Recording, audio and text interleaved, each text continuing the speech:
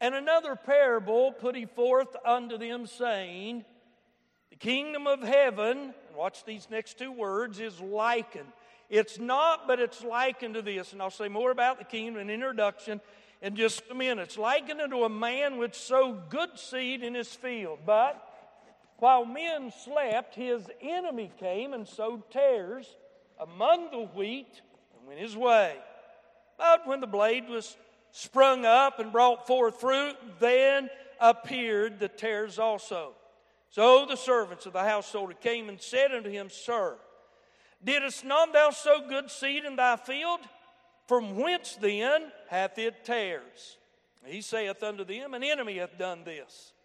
The servants say unto him, Wilt thou then that we go and gather them up? Listen to the wisdom now. But he said, Nay, lest while ye gather up the tares, ye root up also the wheat with them.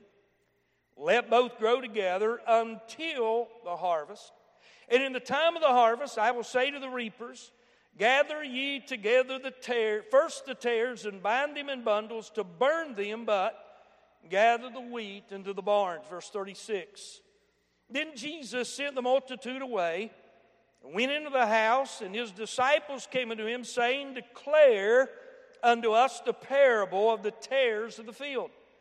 And he answered and said unto them, He that soweth the good seed is the Son of Man. The field is the world, not the church, by the way. The field is the world. The good seed are the children of the kingdom, but the tares are the children of the wicked one. The enemy that sowed them is the devil.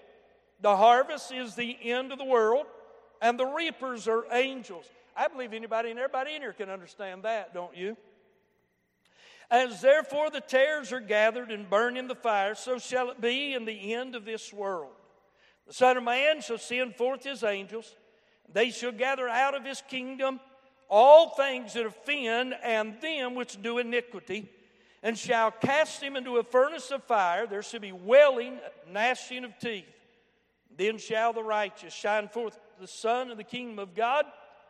Who hath ears, let him hear. Father, we're thankful today for the privilege of being in this place, for the songs of Zion that were sung, the teaching, Lord, that we received and heard this morning, the fellowship of the saints. It's good, Father, like David said, to be in the house of the Lord. You know our hearts, God. You know the day that we live in, the world that we traffic in, and we're glad to tell you we know that we're in the world, but thank God not of the world. Father, we pray that you would help us to hear what the Spirit has said, help us to glean the teaching that you would have us to glean, and help us to understand the purpose behind this parable that you have not only spoken but recorded and preserved for us today. Have your own way in our hearts, God our Father. If there's somebody backslidden, somebody lost, somebody, God, needing a touch today, among your people, I pray that you would touch them in a special way. Have your own way with this word. Refresh my mind, loosen my tongue, and let me say everything I need to, nothing I shouldn't, and I'll praise you. Yea, we'll give you the glory and honor for all things, for we ask it. And that name that's above every name, the name of Jesus, your Son, our Savior, all God's people said. Look, if you will, verse 37, the Bible said, He answered and said unto them, He that soweth the good seed is the Son of Man. Wait just a minute. There it is, 36, not 37.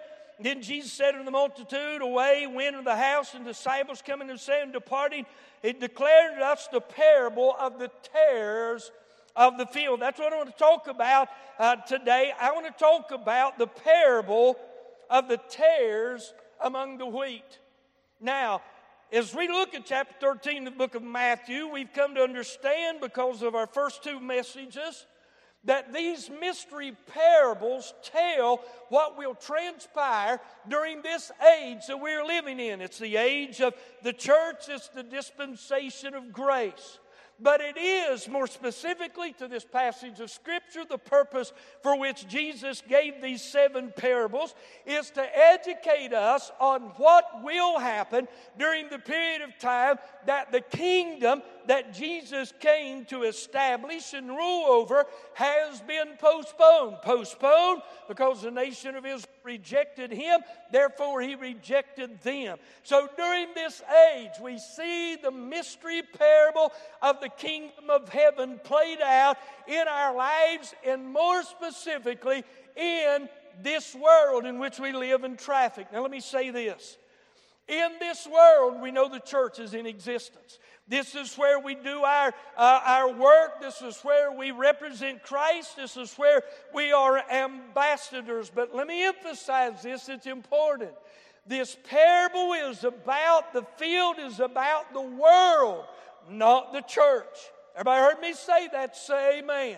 That may be hard to grasp, hard to understand, and a lot of this can be applicable to the church without a doubt, with the exception, listen, Satan in the church does have no power to sow his children in that, and I say glory to God right there.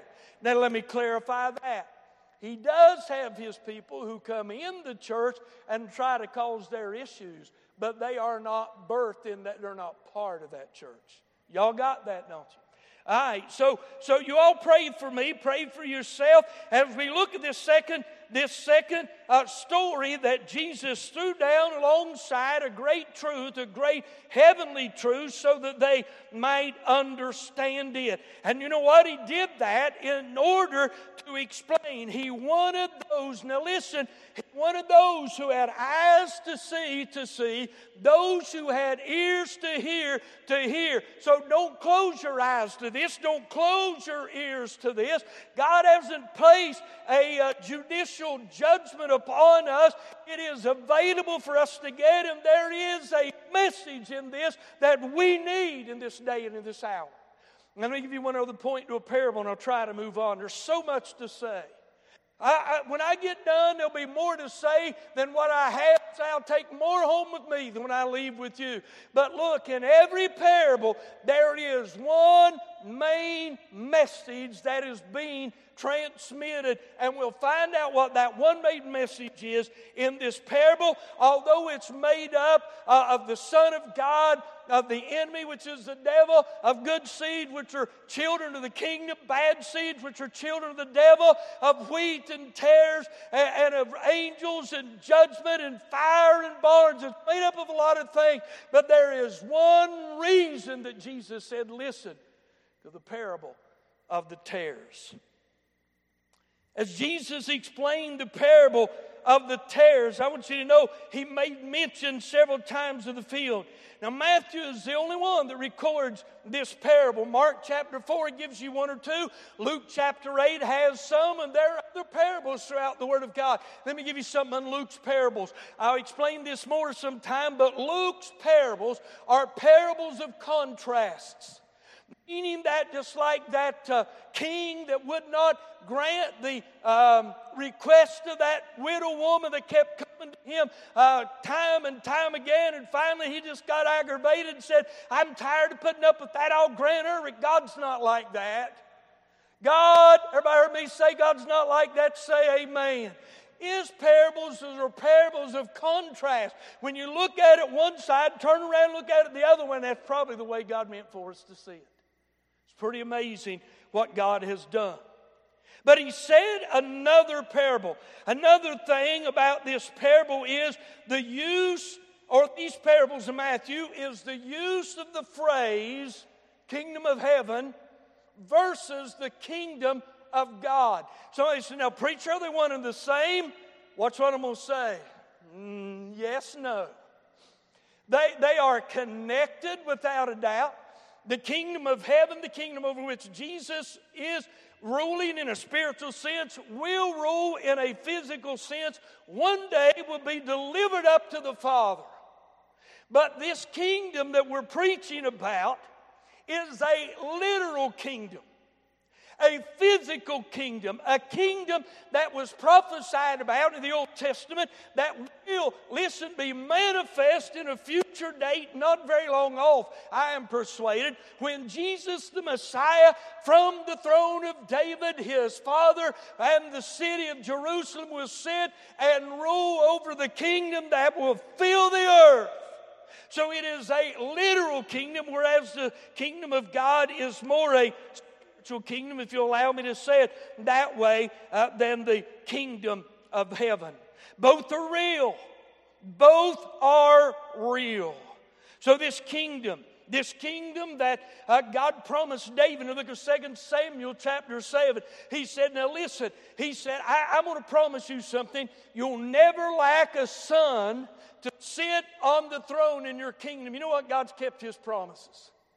Thank God, God's kept His promise. If I had time, I'd take a step to the genealogy of Jesus and show you how that God's going to fulfill that, not through a man by the name of Solomon, but his little lesser-known brother by the name of Nathan. God's got a way about him. Listen, when Satan tries to destroy God's ways, he'll never fail. Hey, if the sun and the moon and the stars and all those ordinances could be stopped, listen, then the kingdom and the program of God can be stopped. But I want you to know, when God set them in order a few years ago, they're still there, and they will be until He's done with them. Amen. I'm glad for that. So glad for that. Now look, there are three aspects of this kingdom that I'm preaching about. When Jesus was on planet Earth, He referred to it, and so did John the Baptist, as the kingdom of heaven is at hand. At that time, it was because you had the nation of Israel that was looking for a king and a kingdom that they would be a part of. The king was at hand. He was in their midst. Jesus even said that the kingdom of heaven is in your midst. And everybody look up here and listen. He wasn't talking about in their heart. He wasn't talking about it's in the midst of your heart, but it's in the midst of you. It's right here. You're surrounding it. Here's the king, here's His people, and here's the city of Jerusalem from which He's going to reign in the city of David. And they couldn't see it. They rejected it. And you say, why? Because they had their mind made up on how their king would come. And Jesus did not fit their expectations. So we need to be very cautious with expectations. Can I tell you, Y'all don't pay attention to the thing I'm going to say. You two that are getting married in a week, are y'all listening? Expectations will cause all kinds of troubles. Well, let me clarify that. False expectations. If you have an expectation and he don't fulfill it, you're going to have a bad day. If you have an expectation, she don't fulfill it, you're going to have a bad day. You'll have worse than she will, though. Trust me on that. Trust me. Trust me. Now, when you meet her expectation, you meet his, it's real good. But remember, it's your expectation. Unless you don't communicate it, don't expect to give it with disappointment. That's good counsel. Y'all hear me? I could go with anybody. Everybody in here's married, say amen. Y'all ought to apply the same thing. So they had expectations to how their king would come, and because he didn't come riding a white horse, conquering the nation of Rome and establishing their a kingdom with a power, they rejected him. They had Old Testament prophecy that showed that he would be a suffering Messiah and a reigning Messiah. He's already suffered, and I'm glad to say, glory to God. Hey, Greg, it's not in my notes. When he comes the next time, he won't come to suffer. He'll come to rule and reign forever. I say glory, hallelujah. Y'all didn't seem to get excited about that, but exciting up here. So the one aspect when Jesus was here is the kingdom was at hand. We're living in another aspect of the kingdom. It's been postponed. There's a lot of people, and the reason we started our Bible study on the dispensation, on the study of dispensational truth, is that we believe here at Roxalana, because the Word of God teaches it, that Israel is Israel, the church is the church. The church never supplants or replaces Israel in a spiritual way. God promised them a kingdom. God promised us something great, and He's going to fulfill promises to Israel and also to the church. They are two separate entities in the program of God. Israel is the Old Testament elect, the church is the New Testament elect. Y'all go home and figure that one out. I can explain it to you, but in this day, people that don't understand election, I don't know, biblically speaking.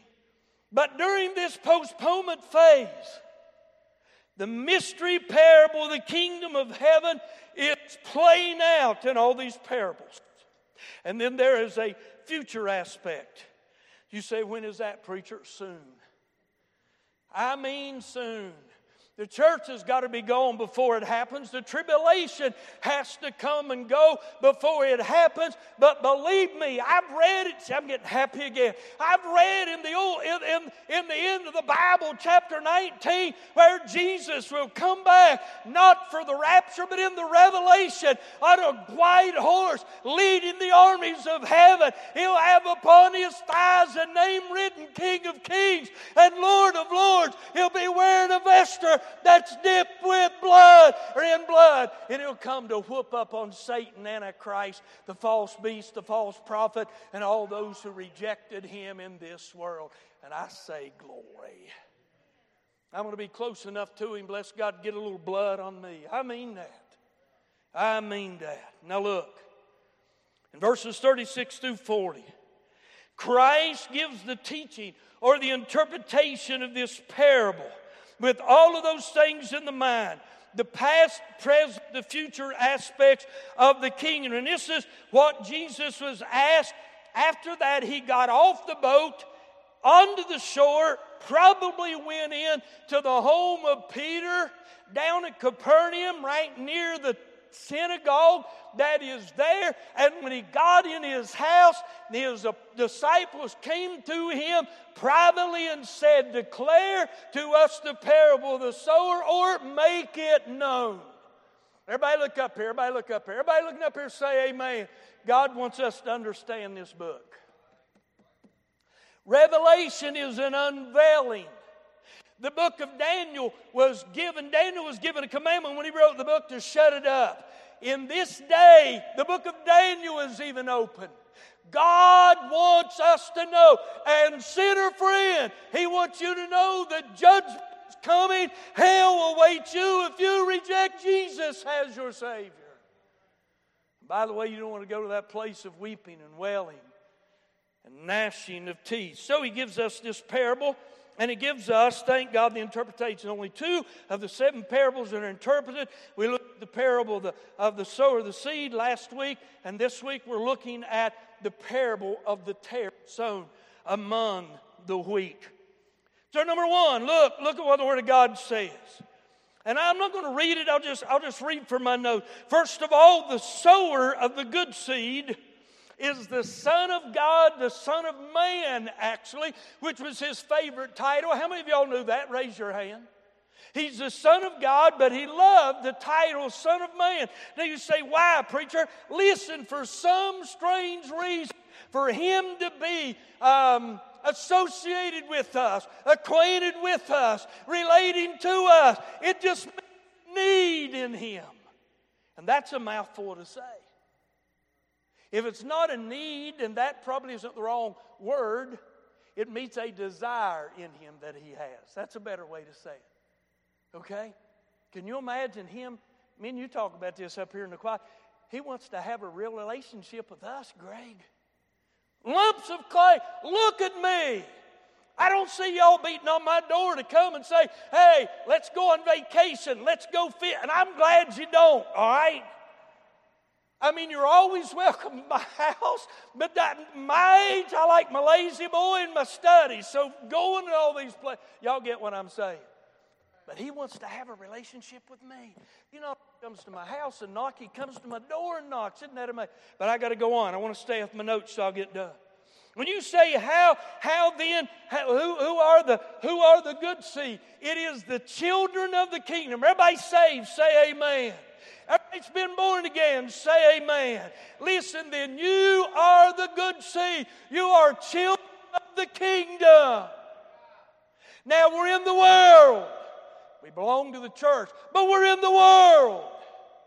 This is Jesus' domain. I mean to tell you, listen, friend, he owns it all. The field is the earth, and the Bible says the earth is the Lord and the fullness thereof.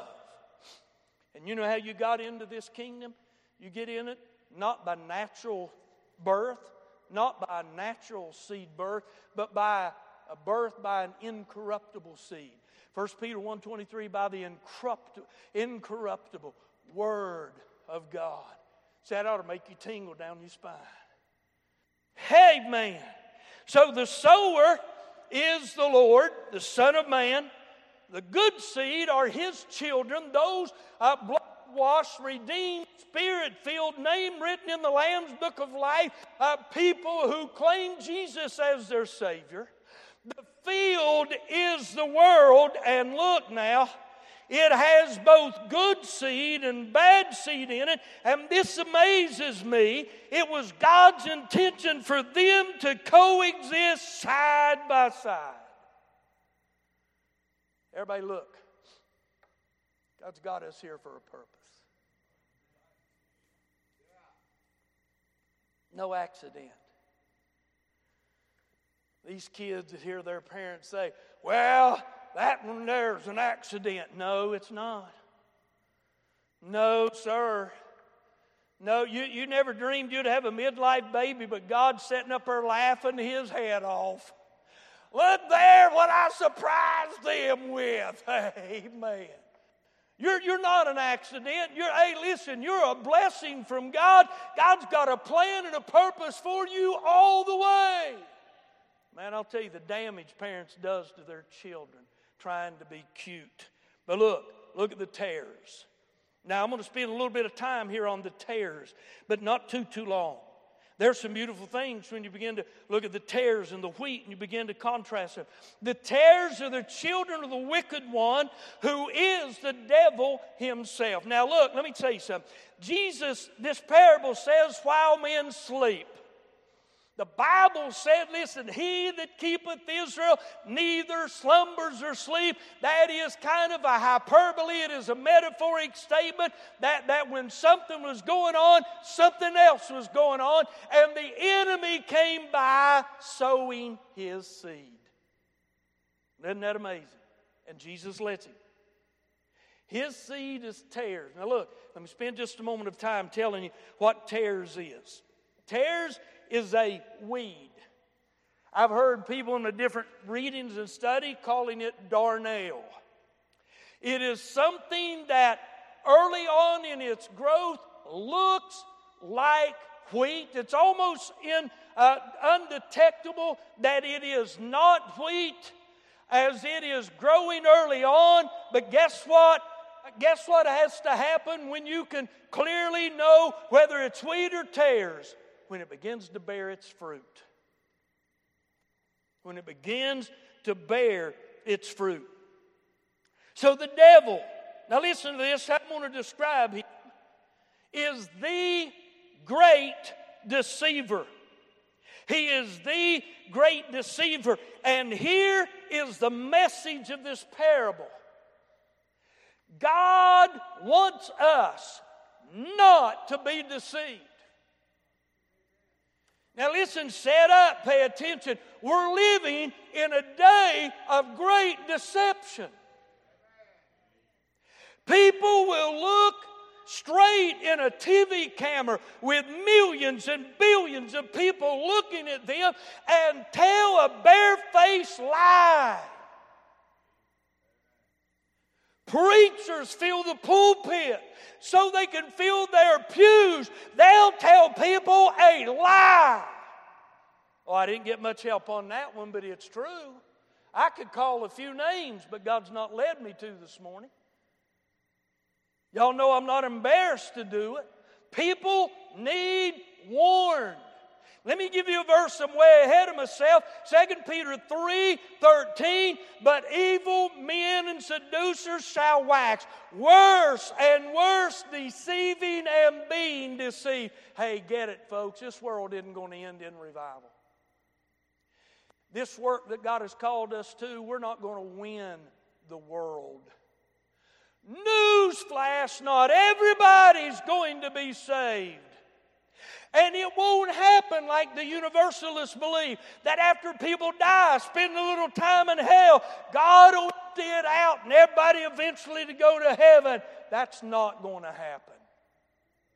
Y'all getting awful quiet here at a important time.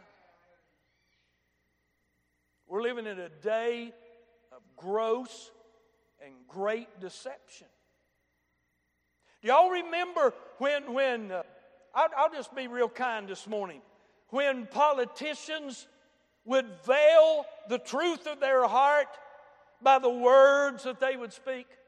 They wouldn't be nearly as bold as they are today. You understand what I'm saying? Today, friend, they just blurted out what their intention is. And can I tell you, friend, listen, it's not so much them as the enemy that's behind it. He wants to wreck America. He wants to wreck this church. And believe me, he's working to wreck your home and your life. And you know how he does it? Through deception. I'm going to have to park here just a minute. Do y'all know why we don't hear too much about shacking up anymore? That's living together without a marriage license and having premarital, extramarital sex. You know why we don't hear much about that anymore? You know why that homosexuality and gay marriage is becoming accepted? Not because the Supreme Court okayed it. I don't care what man okays. Bless God, when God says it's wrong, it's wrong. Let me cut to the chase. You know why drinking's accepted, smoking dope, taking it, doing all this junk, that's ungodly, unholy, that ought not to be named among God's people? Listen, we're to be a separated people. It's because they watch so much TV. Now listen to what I'm going to tell you. And they become insensitive to the truth. And listen, when you laugh at what you see, you can't stand against it very well. Are y'all listening? Now, if that condemns you, thank God. Change your channel is a delete thing on your channel selection. There ought to be certain things we don't give our approval to, our heart and our time. We're in a time of deception. Can I tell you all, they look at preachers. I warned Tanya, I said, listen, girl, I said, you've never heard this old dinosaur preach, I still spit and sweat. Y'all know they still say, there are people saying today that I'm the reason that there's problems in America today. I'm the cause. I've not changed what my ancestors have preached. I remember preaching when I grew up was a lot worse than what I'm doing. Men cutting shines as they declared, thus saith the... I'm just simply trying to stay with the book as it's been a long time. Not changing. But the tares, they're children of the great deceiver. Turn with me quickly. I think we got time. Turn with me quickly. I think God slowed the clock down today, and I say, glory to God. And you're back there praying now. Speed it up, Lord, speed it up. This is what he said in verse 44 of John. Now, Jesus, friend, listen, doesn't pull any punches. And you say, why was Jesus so hard? Listen, he wasn't hard. He was truthful. And can I tell you, truth is hard. Truth demands something. And the Bible declares clearly, let God be true and every man a liar. Listen to what he said to a bunch of people that were children of the devil. Said, you are of your father the devil. Bless God, I could have even understood that statement. And the lust of your father he will do, you will do. He was a murderer from the beginning, abode not in the truth, because there is no truth in him. When he speaketh a lie, he speaketh of his own, and he is a liar and the father of it. It's no wonder they wanted to crucify this man. There was a time Jesus had been talking to the Pharisees and the Sadducees. It's funny, I wish I had time to look, see where it's at in the book of Matthew, I believe it is. I wrote out beside my Bible in the margin, this is one of the funniest things I've ever read. The disciples got him off in private after they got a way of hearing of the other and said, you do know they're upset with you. That's a paraphrase on my part. But the tares, friend, look, it somewhat amazes me. I told you a while ago that God allows these two kingdoms to run parallel with each other. Matter of fact, intermixed in some degrees. But what amazes me is that God, listen now, this is tremendous. God allows Satan to have success. But look, thank you, Lord. When this comes true, I love when things just come, bam, right from the throne. Do you remember there was a time that Jesus tried the nation of Israel to see what they would do? Y'all remember that? Anybody got any concept? Does anybody? I'll bring it back tonight and show. Do you remember it? I mean, He let them do what they did to try them to see what was in their heart. Does that help you anymore? I'm in the book. Everybody at least believes that. Say amen. He tested them. And He tests us too. Listen, a faith that can't be tested can't be trusted. God knows our heart, but at times we don't. And we need to know. I don't know about you, but I don't want any surprises at judgment. Now, we that go to the Bema, if we're called to the Bema, we're in good shape. Glory to God. If you miss the Bema, you're in big trouble. So we won't answer for our sins at the Bema. That's not what I'm saying. But I'll tell you what, we give an account of the deeds done in our body when we get there. So I don't want any big surprises when I'm called to the judgment bar of God. I want my sins to go before, like Paul said to Timothy. So, these tares, they closely resemble wheat early in their growth. But there are several differences. And these ought to make you happy. Do you know what tares will do? Tares will stand straight up when they grow. You say, well, preacher, that's what most things do when the sun comes. You know, the sun pulls them and they stand upright. But you know what the wheat does? This will bless you. When it starts getting ripe, it bows its head. I don't need to say anything about that. Can I tell you what else? You know what else it does? It also bends its head in the direction of the wind. Thank God. And if you don't know what that's speaking about, we ought to give way to the Holy Spirit when He comes blowing in our life, regardless of the direction He's sending us. He bows his head. You ever see a field of wheat just leaning over? The wind blows over it. That's where the wave started, by the way. It didn't start in the, I don't watch NFL anymore, but it didn't start in some NFL football stadium. It started in the plains of Nebraska somewhere.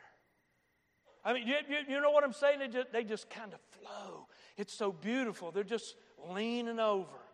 I don't know about y'all, but that's where I want to be. When I just think the Spirit of God is blowing in a direction, I want to go with Him, don't you? Hey, we're living in a world that is so proud. They are so falsely deceived, mainly about themselves. How many put a selfie out? The first picture they take, they put it out. How many do that? I dare you. My wife, she invented selfies. She was taking selfies way before the internet come out. How many of y'all, you're going to be chicken, but I'm going to ask you, how many of y'all ever put a selfie up on the internet to put it out about yourself? Anybody? You bunch of liars. You bunch of chickens. Thank you for being honest. I love you, Tara. I'm proud of you. You're the strongest person in here. Thank you. You want a little bit of that soup too, don't you? Amen.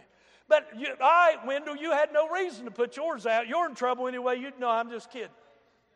Hey, but listen.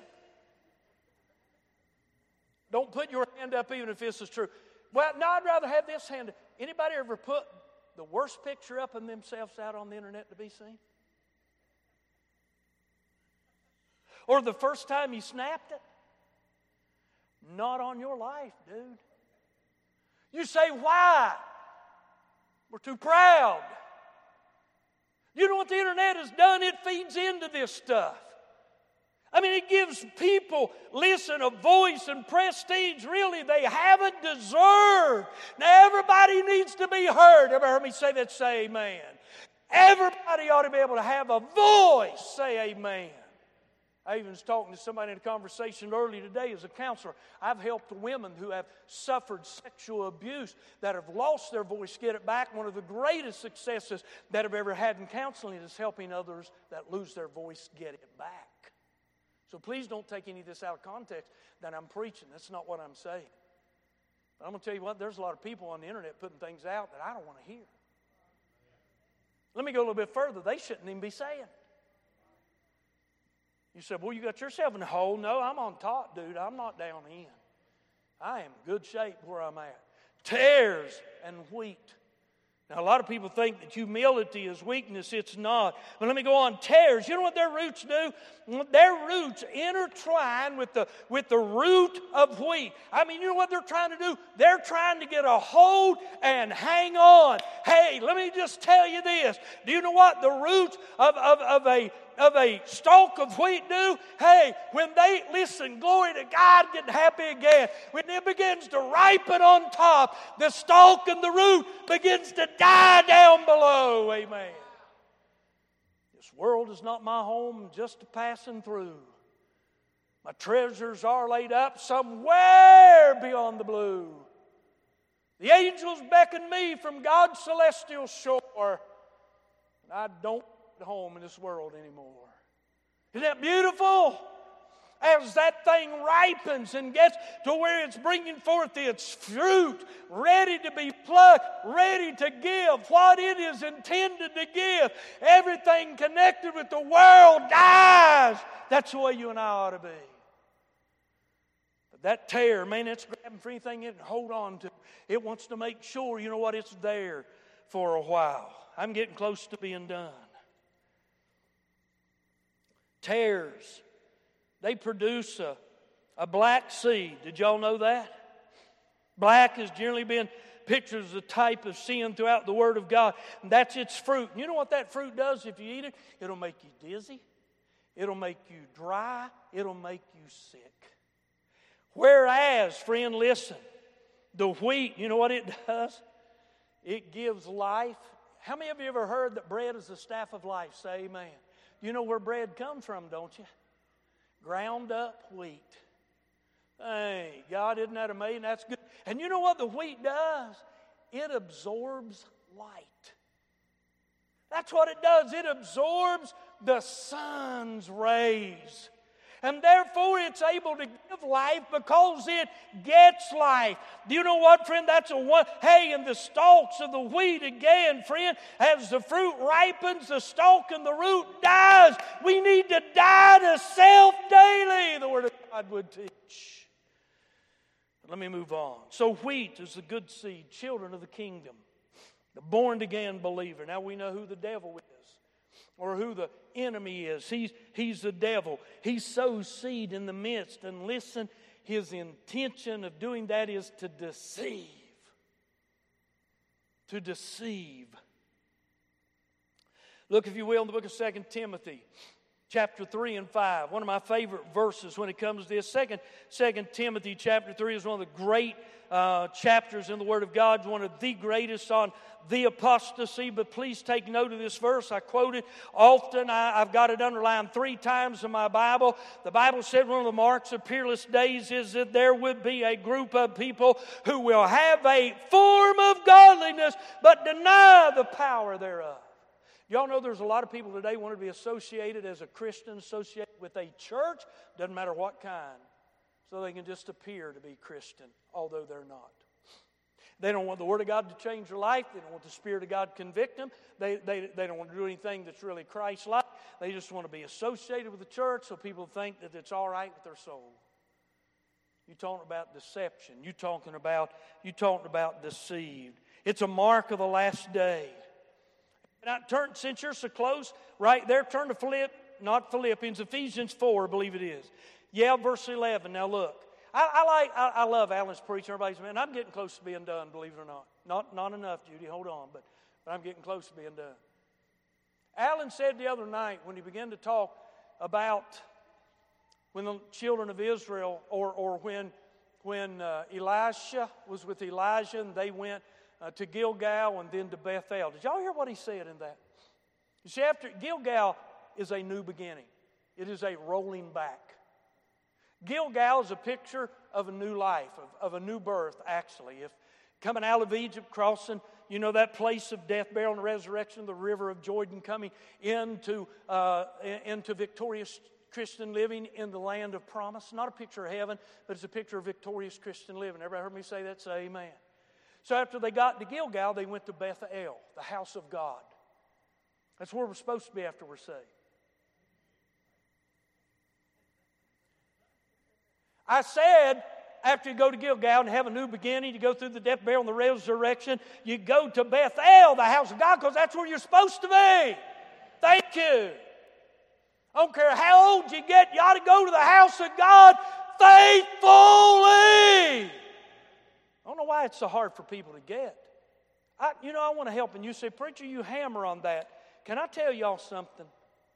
I tell myself when I get here, I am not going to say anything about church attendance. People aren't going to hear me anyway. Y'all know that? I don't care what I'd harp on. They're going to do what they want to do. Doesn't matter what this book said. Doesn't matter what God says. We're in that generation. I'm not trying to be mean, but can I tell you, God's plan is this. And look why. In verse 11 and following, and He gave some apostles, some prophets, some evangelists, some pastors, teachers. Pastors, teachers is where we're at today at this present phase of the church age.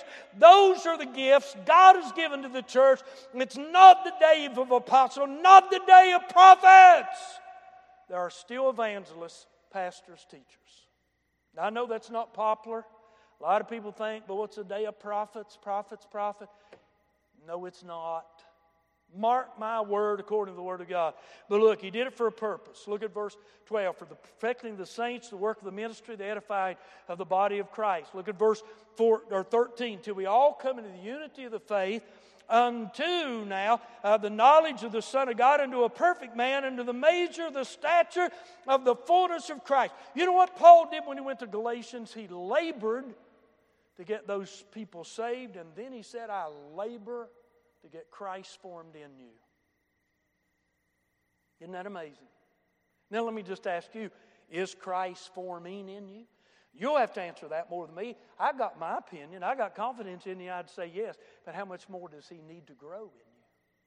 Well, let me go on, give you this last one, we'll move on. That henceforth we be no more children, tossed to and fro, carried about with every wind of doctrine and cunning craftiness, by sleight of men and cunning craftiness, whereby they lie. Now watch this last phrase, in wait to deceive. Listen. Hey, the devil's after you. I'm looking at every one of you. The devil is after you. Now the good thing is he can't have you, the old booger. Matter of fact, he's seeking to devour you, Peter said. Am I right? We're living in the day of deception. We need the truth of this message today. We need to be cautious. We need to be aware. That's one of the reasons Jesus gave us this saying. Now look, I've underlined this because I wanted to read it as God gave it to me. Great damage the good seed must understand is the greatest deception that the seed of the devil can bring into our life. And it's that the greatest damage they can do is when they present what they call the truth that is closest to the truth, but not truth. I feel like I made a mess of that statement. Let me try it again. Is this perfect? Well, let me practice it. All right. Lord, if me and you can understand it, they got some hope, don't they, Mark? I don't mean that, you know. One of the greatest damages that the seed of the devil can bring into our life is by, listen, presenting something that is almost true, but that is not true. And y'all know why that's happened? You know why that? Because they're doing it to deceive. Hey, everybody listen, look up here. I may get something wrong from this pulpit from time to time, and I'm sure I do. I'm my worst critic. Y'all don't have to say a whole lot to me. I already know what you are thinking and going to say when you bring it. And that's okay. You can tell me. I like constructive criticism. I just don't like people that are critics. It's a big difference. You can criticize if you're constructive. You're just no critic because you're an old nag. I don't want to hear it. Don't have time for you. And I won't listen to you anyway. I may be wrong in some things I say unintentionally. I'll never get up here to say anything to you to deceive. I'll guarantee you that. I won't have that trouble in judgment. I may have trouble with why I was so ignorant, but I won't have any trouble with being deceptive. I've never tried to deceive anybody in my life in my preaching. But that's what the devil is doing today. Listen, he's doing it far too successfully. Look with me quickly in Matthew chapter 7. I'll catch up to you in just a minute. Do you know what Jesus said in Matthew chapter 24? And I've got to hurry. Got a few minutes, but I'll be done. Jesus said in Matthew 24, verses 4, 5, 11, and 24. And that has to do, listen, friend, with end times. The tribulation, actually. And if it's going to get bad in the tribulation, friend, leading up to the tribulation, it's going to be bad. But Jesus said, be not deceived. 4 times in one chapter, he said, be not deceived. He's talking to us. Listen, friend, you get a little slick-tongued somebody that's handsome, knows how to speak, and knows how to act and whatnot, you'd be surprised what people swallow whole. Look at what he said in the book of Matthew chapter 7. I believe I told you to go to verse 15. You all know it. Stay there with me because I'm going to get you verses on over in there too in chapter 7. Look what he said in verse 15. He said, beware of prophets which come to you in sheep's clothing, but inwardly they are ravening wolves. There's a lot of that going on today. Look at what he said in verse 20 and 21. Since I'm so close, I'll get it out of order. Not everyone that saith unto me, Lord, Lord, shall enter into the kingdom of heaven, but he that doeth the will of my Father which is in heaven.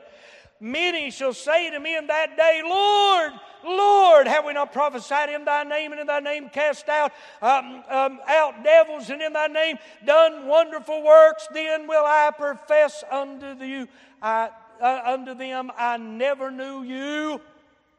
Depart from me, ye that work iniquity. Go to the book of, I know I've got it written down here somewhere, 2 Corinthians chapter 11, I believe it is. I don't see it, but I know I've read it here this morning.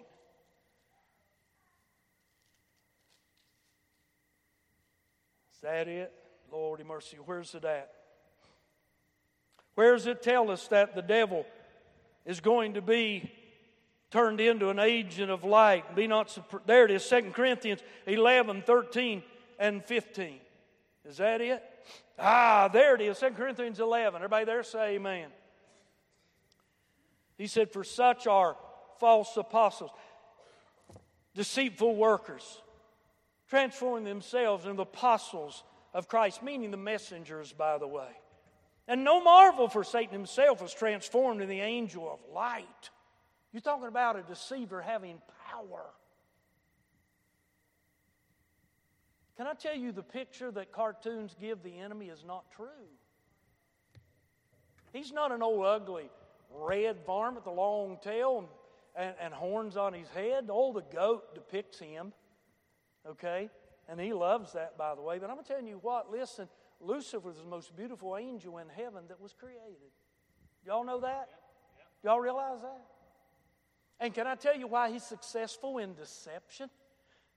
If it's blatant, I mean, if it's ugly, if it's bad, if it's uninviting, if it doesn't seem like it will satisfy, you're going to turn your head and say, well, that's stupid.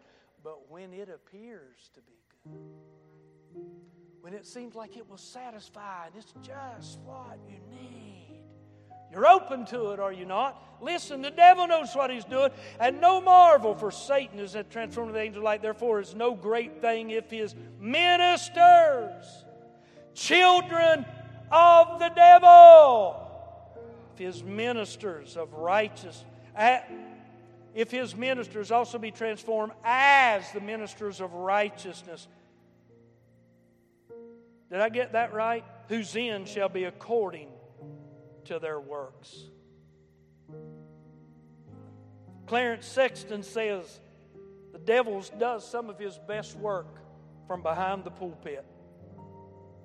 Far too many in our day, and I'm closing, far too many in our day, and I'm going to read what I've written, are word-only preachers. They know how to act much better than I do. They know how to speak much better than I do. They're more charismatic than I am. They're more articulate than I am.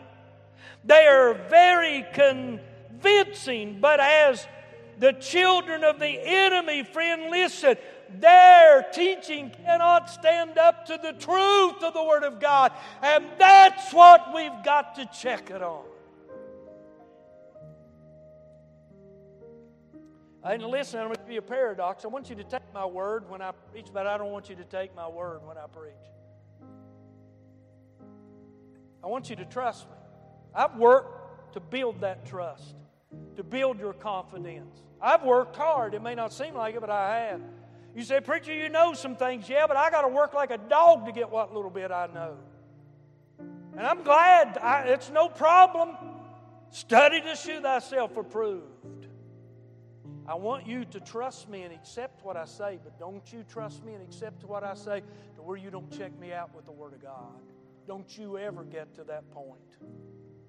Don't you ever get to that point where you trust me or any other of God's men to that degree. Listen, folks, according to the book of 2 Thessalonians 2:3, we're living in that day of the great falling away. The last great apostasy. Folks, we're neck deep, Greg, in it. I think we're a little higher in the apostasy, though.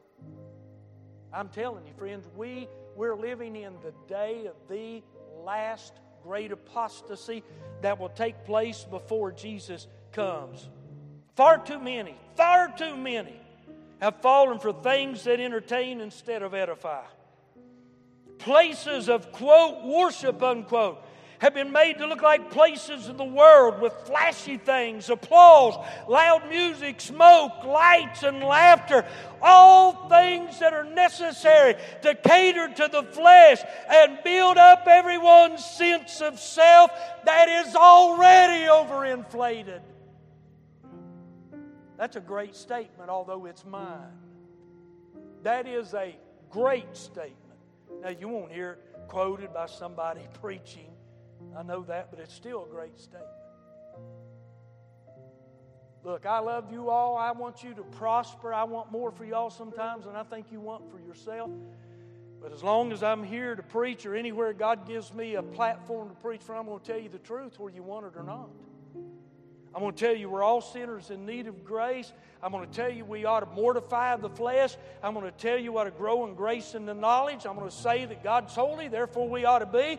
I'm going to tell you we ought to separate ourselves. We ought to be what Christ demands, expects, and has called us to be. I'll love you. I'll be there for you. I'll minister to you every opportunity you'll give me a chance to, but I'll be honest to you and with you. I like to laugh. Hey, Debbie will tell you, when we first got saved, we almost thought it was an unpardonable sin to laugh in church. You remember that, Debbie? And at that time, me and Debbie was watching two old men in the church, along with another young couple. They couldn't keep their eyes open. They did, man. And we were sitting over there. We were about to bust. Horse sitting, died, and went to the grave. Wondering why we were laughing that much that night. I like having a good time. I like telling a good joke. Pulpit type jokes. I don't want the other kind. Everybody heard me say that, say amen. So anyway, I'm not done. I'm going to quit. Listen, the last part of this parable is so sobering, it's not funny. There's going to come a time of judgment. God's got all this, friend. Now listen, it's not my job to condemn somebody to a devil's hell. It is my job to judge. The Bible says, he that is spiritual judgeth all things. Beginning in chapter 7 of the book of Matthew says, judge not lest you be judged. And that's as far as anybody reads. And the world can say, well, you ought not to judge. You ought not to judge. Matthew 7 said you ought not judge. Read on in there. And it tells you ought to judge to see whether they're false or true. Same chapter, same book. I'm going to pay attention. I'm a watchman. I'm not a watchdog. I am a watchman that watches and warns. And I'm going to tell you, friend, listen, if you've been deceived, you can be saved. If you've been deceived, you can be delivered. Thank God. But there's coming a day, he that hath ears, let him hear, that those who are children of the devil, they're going to be bound, hand and foot, be cast into unquenchable flame. Isn't that awful? To a place where there's weeping and wailing, gnashing of truth. So you know what I'd do if I were you? I'd seek the truth. I mean, I'd buy the truth and sell it not. I would embrace the truth. I'd go to God and say, God, I need to know right now, am I saved? I need to know right now, are my sins under the blood? Is my name recorded in heaven? I'd want to know.